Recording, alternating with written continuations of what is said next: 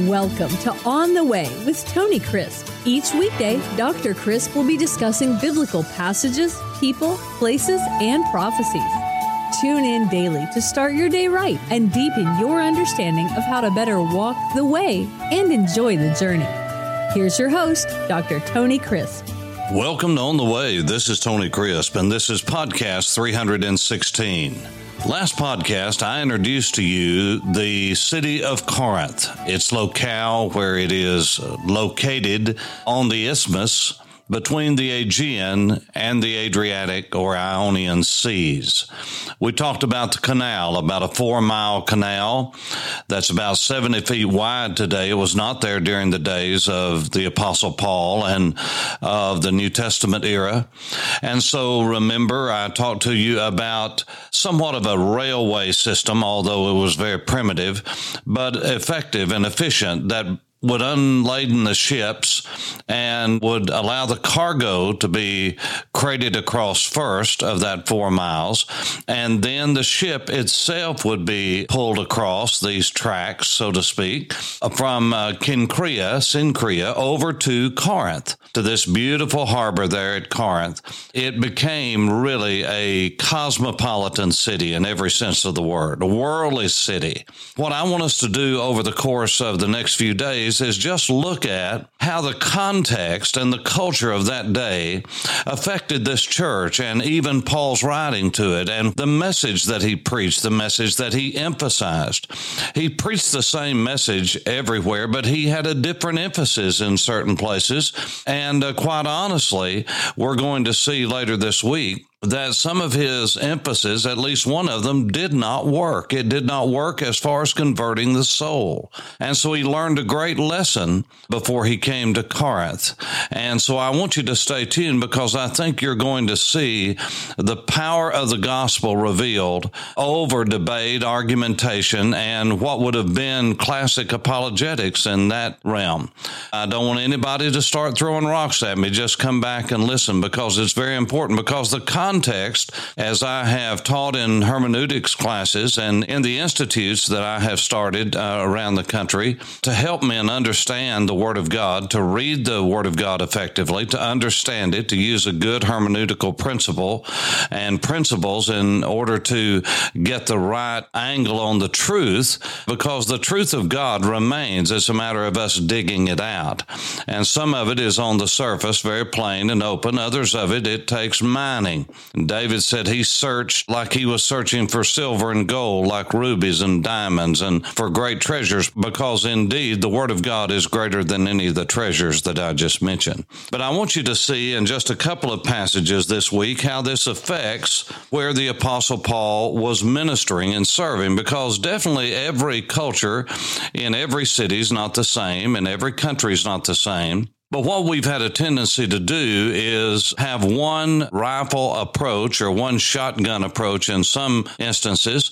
But even the Apostle Paul said that we speak to the Greeks differently than we do to the Jews. The Apostle Paul knew that the Jews needed a supernatural sign because they were used to a supernatural God and God's intervening in human history. And that's what he did many times. And so the Bible says that the Jews seek after a sign, a supernatural sign that God is in that. I personally believe that's why we had the threefold supernatural phenomenon that accompanied the great miracle of Pentecost when the Spirit of God come to live permanently in the life of every follower of Jesus the Messiah. So you had these supernatural manifestations to indeed validate that this was from God.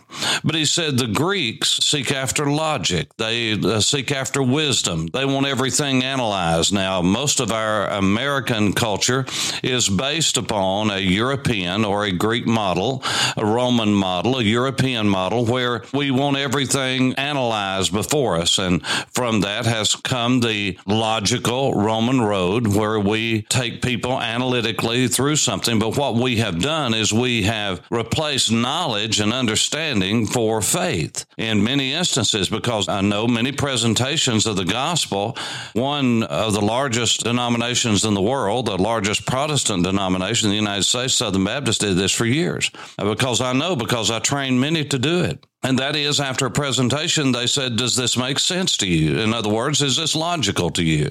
Well, yes. Well, is there any reason why you wouldn't want to receive Jesus? Well, there's no logical reason. Well, would you pray this prayer with me? Yes. Well, yes, if that's what I need. Well, yes, you just need to pray this prayer. And then we would pray a prayer with them and lead them in a prayer sometimes. And then we would say amen. We'd look at them and say, did you pray that prayer? Yes. Did you mean it? Well, yes. Best good. Well, welcome to the family of God. That was it. But in many instances, they just believed the intellectual truths of what had been presented, but there was no saving faith to accompany that knowledge.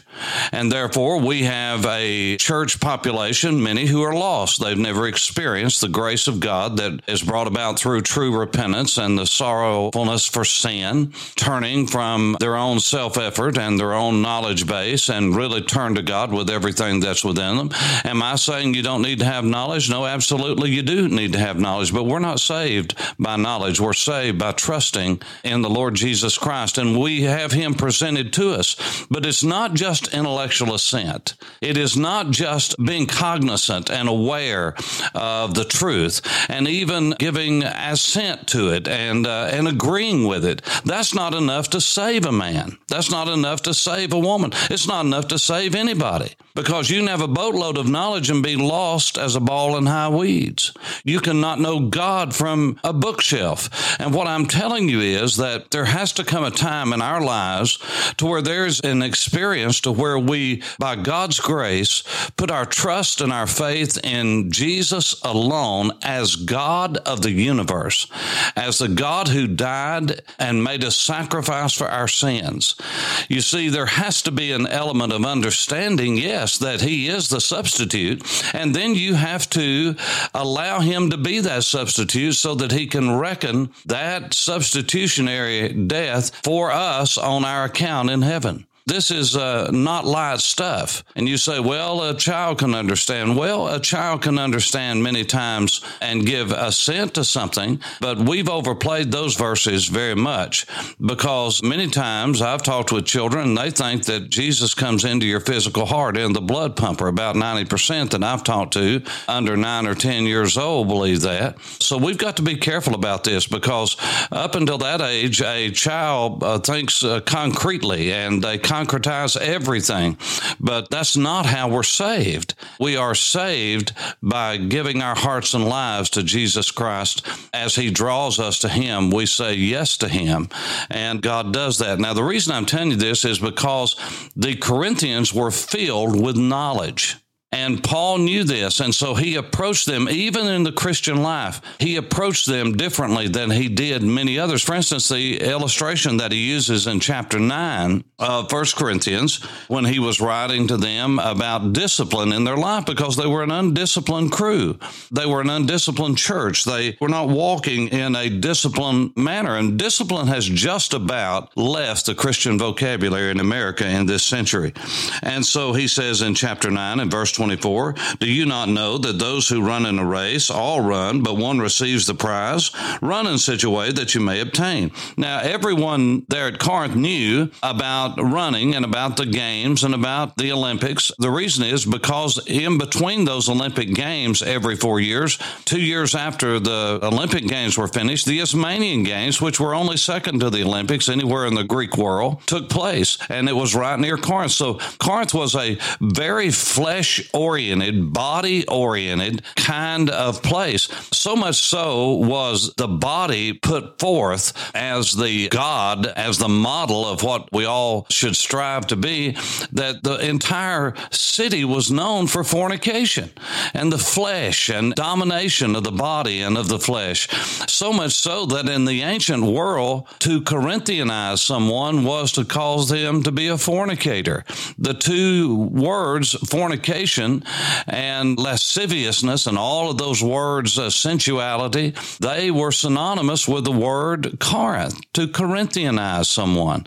And so this was a wicked place that Paul went into, so it took bold preaching, and we'll get into that tomorrow. But I want you to understand that for those who were followers of Jesus, they were called upon to discipline their bodies in the same way that an athlete did. So he said, for everyone who competes for the prize is disciplined, is temperate in all things.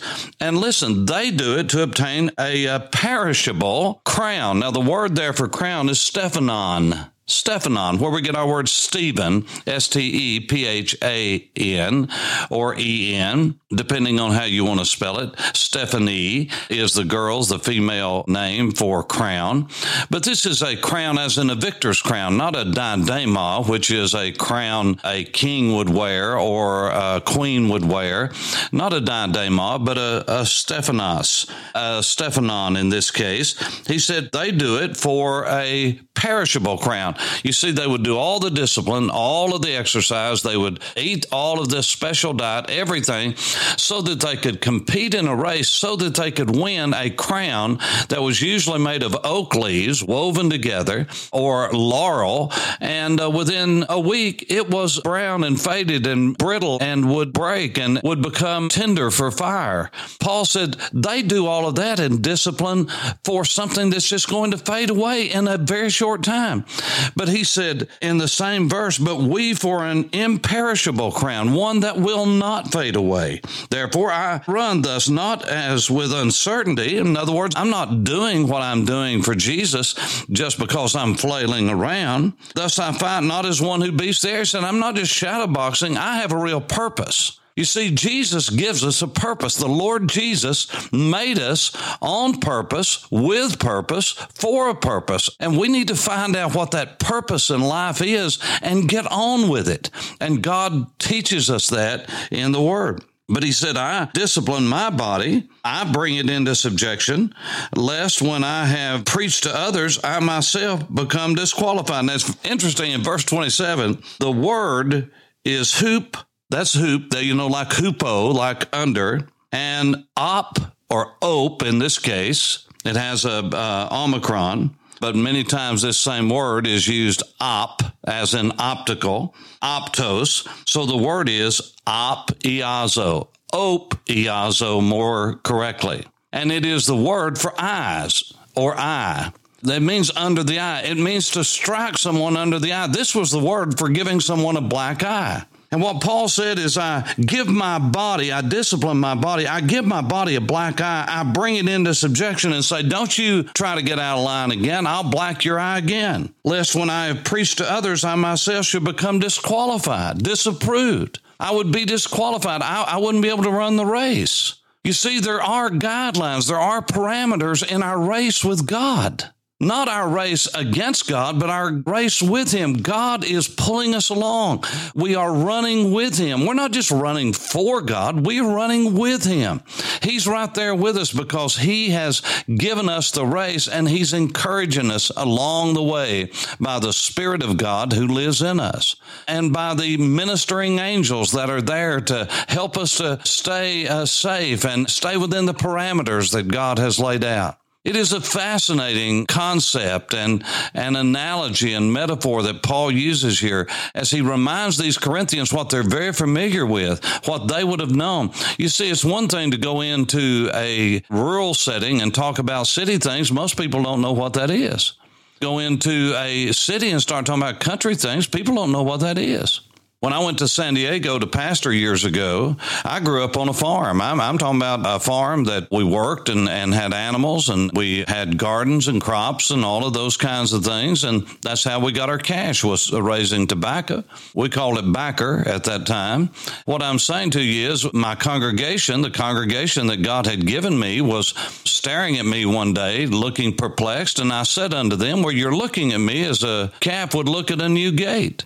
Well, they turned their head even more strangely and more perplexed at the idiom that I had used, a calf looking at a new gate. And I realized, oh no, most of these people have never seen a real calf. They've certainly never looked at one long enough to see how they react to fixing a fence that they're used to or something new to them. So I temporarily went insane even more so and said, what I mean is, you're looking at me like a deer in a headlight.